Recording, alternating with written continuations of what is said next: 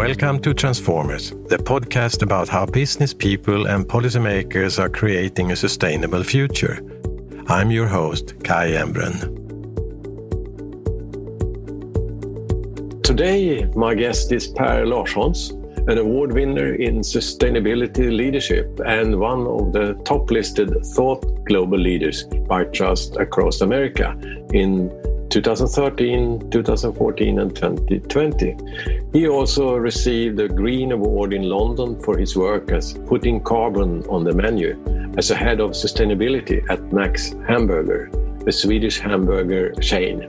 Today, Per works as a director of sustainability at Ragn-Sells, a privately held corporate group in waste management, environmental services and recycling. So, welcome, Per.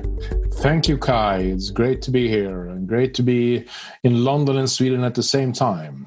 Distance with the digital communication will be always a little bit shorter.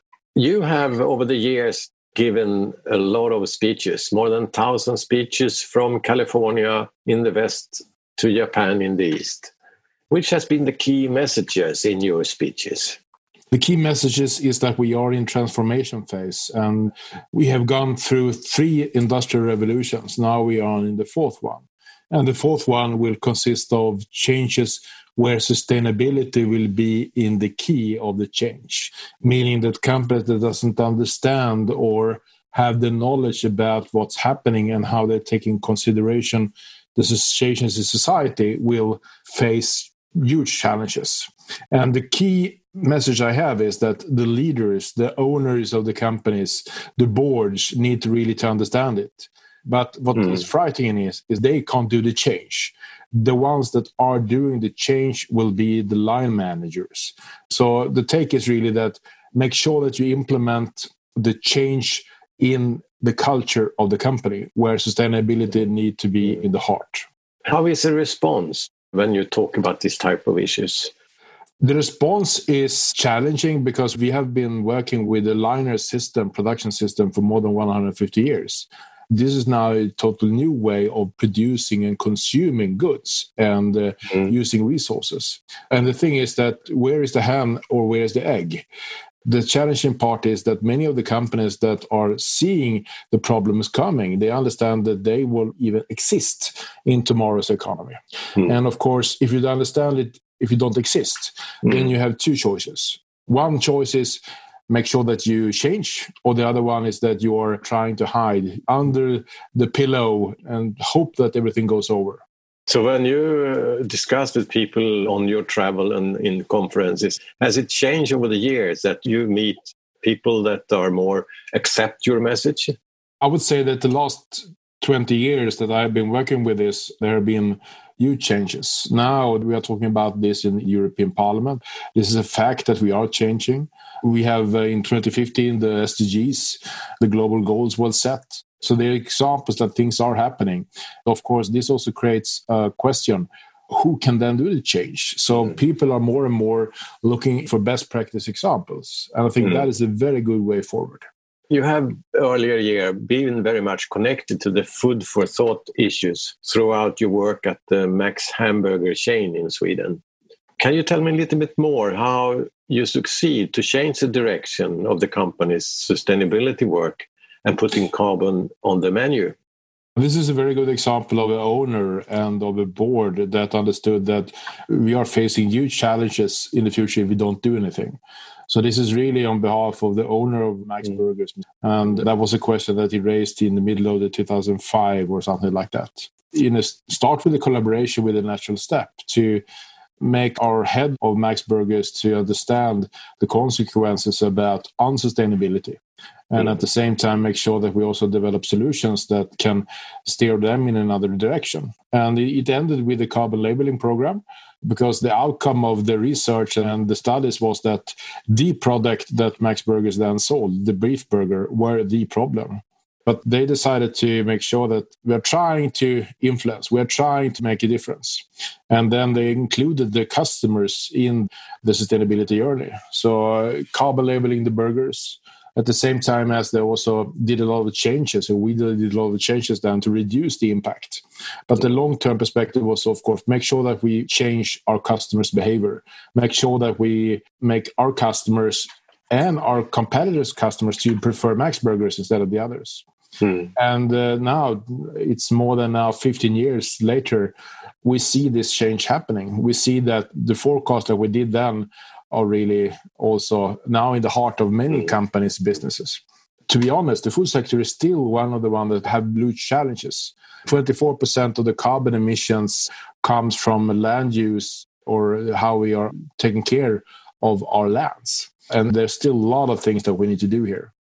Which was the biggest challenges for you? I would say the biggest challenges was, of course, to have an understanding that this can be connected directly to the business. Because if the consumer don't even understand what carbon dioxide is or carbon dioxide equivalence is, then it's very, very hard for them to choose a low-value burgers. I clearly remember when we put the carbon on the menu in 2008, and the head of marketing, he became responsible for setting it on the market. He came back to me after 3 months. There has really not happened anything.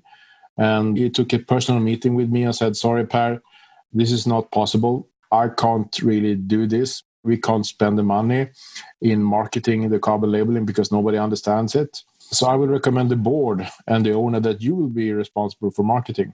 You won't get any money because this is not done through marketing, traditional marketing. So then in 2008, I became responsible also for the marketing.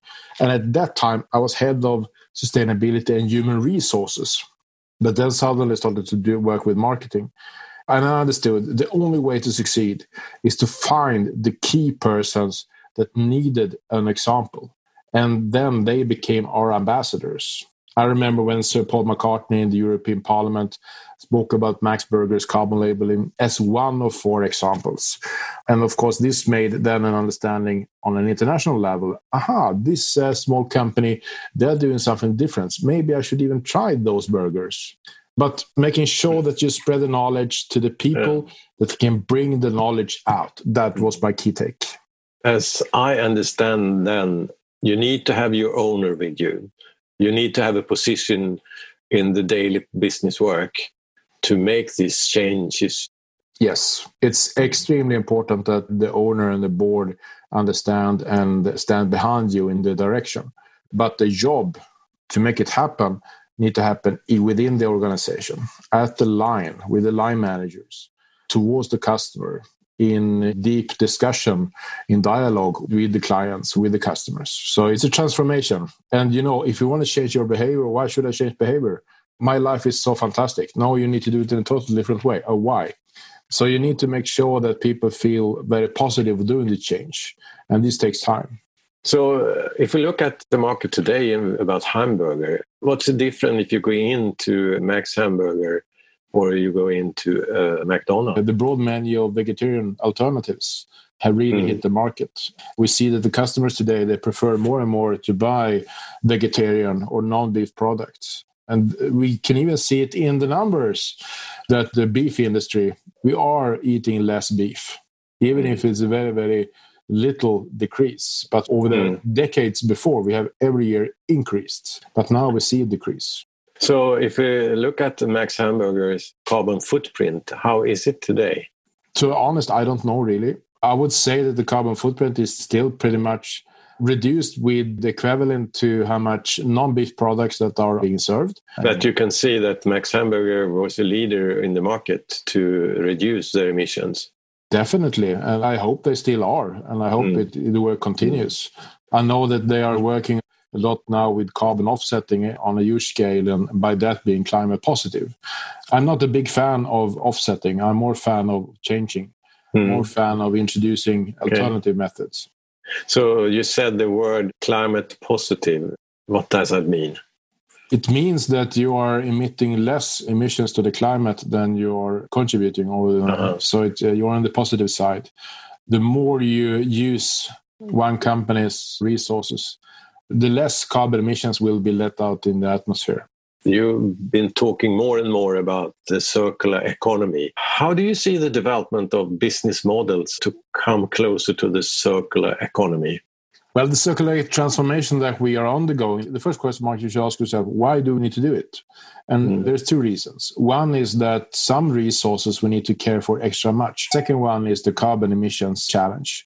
Approximately 50% of all carbon emissions are embedded in the products that we are using. So making sure that we don't need to produce them again, we need to reuse them or need to reuse the material as long as possible. So it's both a resource perspective as well as a carbon perspective. So for me, circular economy, I see a big change coming that companies understand the tough to get the resources in the future. We can take Northvolt as an example, the battery to be producer in Sweden. They are now setting up a recycling center for the batteries. Not because they want to be that fantastic good, because they understand that the resources that they have less of, they need to make sure that they can loop them back as many times as possible. So, and companies are more and more making sure that they can secure the resources going forward. Especially big corporations can't make sure that they can source them in the same way as they've done before. So that's the biggest reason why circular economy will be very important going forward. I have heard that Sweden have done some calculation of how much money that you lose every year in the circular loop of materials. Is that something that you have been looking into? Yes, 4 billion euros approximately annually. But the thing is that it's just from 4 material loops. So it's not from all material loops, but it's from the biggest ones, the concrete, the steel, the plastics, and cement and aluminium. That must be a good driver for a change, isn't it? There is a business driver, definitely. But the thing is that today's system are based on a liner structure. It means that you have a liner sourcing. All quality standards are based on liner production. And now you need to source in a different way. I met with one of the former ministers of environment and did an interview with her 2 years ago. And during that interview, I asked her, okay, if we're now going into creating circularity, what laws do we need to change? And she was very, very clear. We need to change all the laws. So even if we would like to go circular, it's very, very hard to do it with existing policies in place. That's also why I believe that it's very positive that European Union has really understood it. And they are really targeting all policies now need to be revised based on a circular goggles or using circular eyeglasses. That's very, very good. It seems to be then that you need to have a government behind this development. You can't drive as a business, change the market.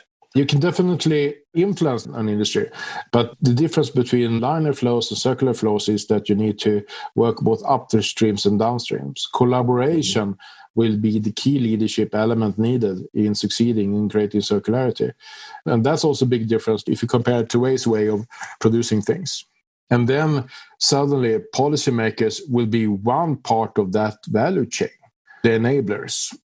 Can you say that laws and regulation today hinder you to go circular? I can give you one concrete example. We can take potassium. We have now processes that are world leading where we can separate out potassium and other salts out of incinerated waste. So out of the ashes, we can then extract the salts. The potassium that we then can extract out of that one are not able to be sold within European Union because in the legislations, they are based not on quality, they are based on origin. So meaning if you mine it, there's no problem to use it. But if it's used from waste streams, it's impossible, even if we have the highest quality in the world. So therefore, what we now are doing, because we're now setting up the first factory, is an investment for more than 50 million euros in Stockholm, and that will extract 50% of the Swedish ashes. What we need to do then is to sell the potassium outside of Europe. And that's just one example. So Europe needs to change. Do the politicians understand that they have laws that hinder development in this market? Yes, I would say. They definitely know it. At the same time, they don't know exactly where to start. Like the Minister of Environment said, we need to change all the laws. But you can't change all the laws at the same time. So the question, where should you start? And I think that you need to take the low-hanging fruits first. Where do you have the most of the impact? Of course, we hope that recycled nutrients will be one that they prioritize to make it happen. because you need to change legislation in many parts. The politicians that are very positive, they would like to create circularity, but they understand also that they need to change then a lot of laws to make it happen also.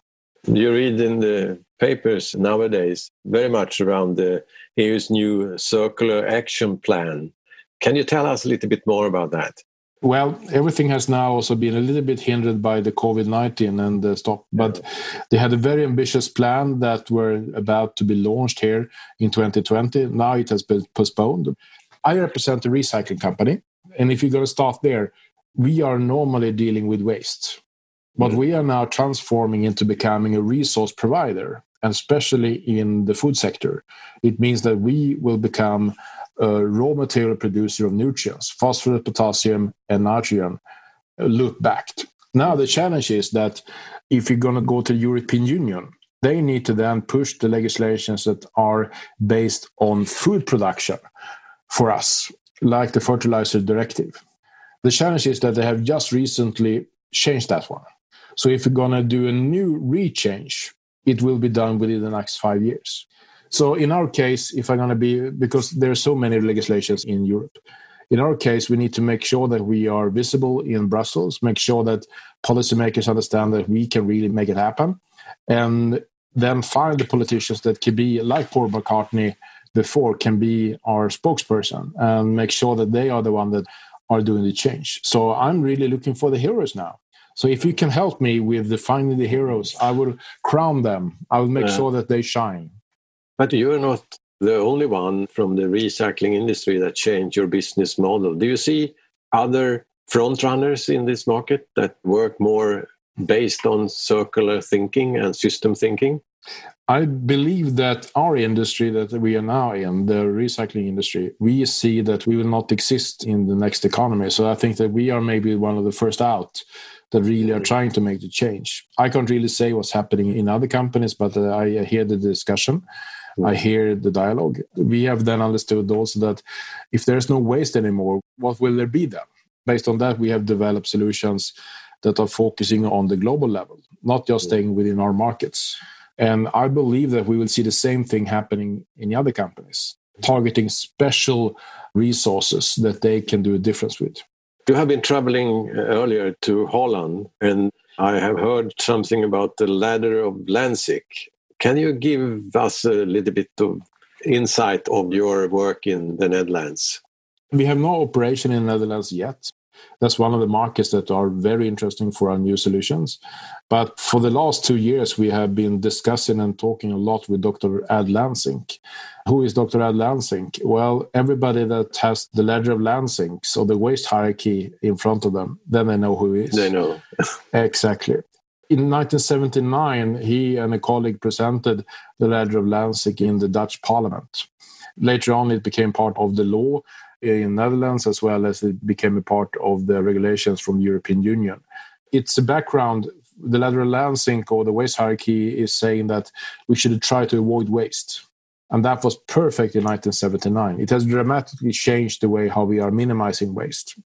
When we now are transforming into a circular economy, and that is what we have been discussing with Dr. Lansink the last years, is we need to have new policies in place, and we need to adjust the waste hierarchy and turn it into focusing on resources. And Dr. Lansink has himself said that, yes, I believe that we need new principles that are based on time, place, function. So it means that when you are looking on producing a thing or using a thing, you should think of the resources, okay, time, making sure that I can use the resource when I need them. Place, that the resources are at that location that I will need them going forward. And then function, I can use it in the proper way. And neither of those three principles are a part of today's waste hierarchy. They in itself are a prerequisite for creating circularity. So we need to change it. We need to adjust it. We need to have new principles in place. Well, can you see that the Netherlands are a front runner in Europe? I would say that the Netherlands, the Finland are the front runners. I hope that Sweden and other countries will join them. But more or less, the Netherlands, it's a very small country. They understood based on the space, we need to care for the resources in a new way. At the same time as they are very, very good traders. So they have understood the importance of trading with resources and understand that they need to then create possibility to trade with resources that are also circular. I believe in Finland, they were facing a huge economic downturn a couple of years ago. And as a result of that, they decided to really go circular as one action to reduce the effect of the economy or the downturn in the economy. So there are different ways of how they have become circular frontrunners. Denmark is another example, but again, we talk about a small country, we have limited space, they need to go circular out of the space perspective. That's not the thing in Sweden. We have a lot of space to continue dumping things, and we don't want that to continue to happen. If we looked into your sort of pipelines of front project today, and which are the most important new development? I talked about the potassium previous. It means that we are using ashes, fly ashes from waste generation as a source. So we are switching a linear system to a completely circular system with, at the same time, detoxify, which will be very important. I would say that the second one that are really important for Europe is making sure that we don't waste any more phosphorus. And our innovation of extracting phosphorus out of incinerated sludge is world leading. The quality that we can produce are the highest quality in the world. Again, with the same challenge as with the potassium, we will need to export it out of Europe if we can't change the legislation. Today, we are very, very dependent on imported phosphorus from very disputed area in West Sahara with high content of cadmium and uranium in the ore that are now spread in the fields of Europe. So we would like to change that, make sure that Europe care for the resources that are already under their feet, in the pipes under them. And this third one, of course, this is really extremely important also for Europe. We have developed a technique. We are probably first in the world to be able to do that. And we are sourcing nitrogen out of water streams, out of wastewater. We can extract a lot of the nitrogen out of the wastewater and directly produce nitrogen fertilizer of it. And nobody has been able to succeed with that before.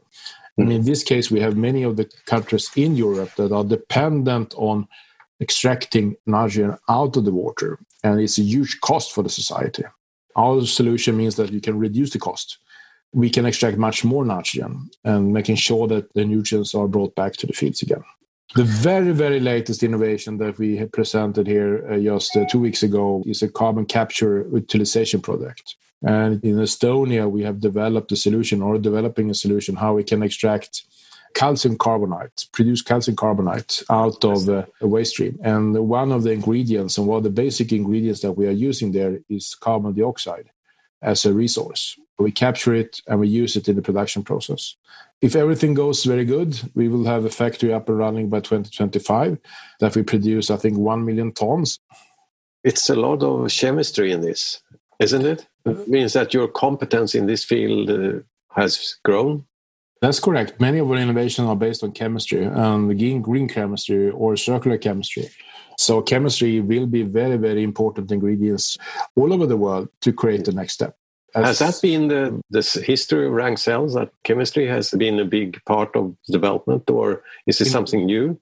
In 1881, we started as a transport company. That was a farm boy that was supposed to emigrate to the US, and he lended money to buy his first horse to transport goods and people to get some funding for his travel. It was a very bad buy because the horse died after just a couple of months. So therefore, he lended more money in 1882 and bought the second horse. And that was a start for what used to become Sweden's largest transport company in the 1880s. That was horse and carriages.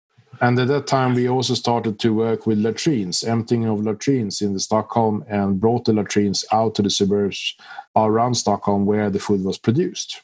So transport and waste management, that has been still the bulk in the company.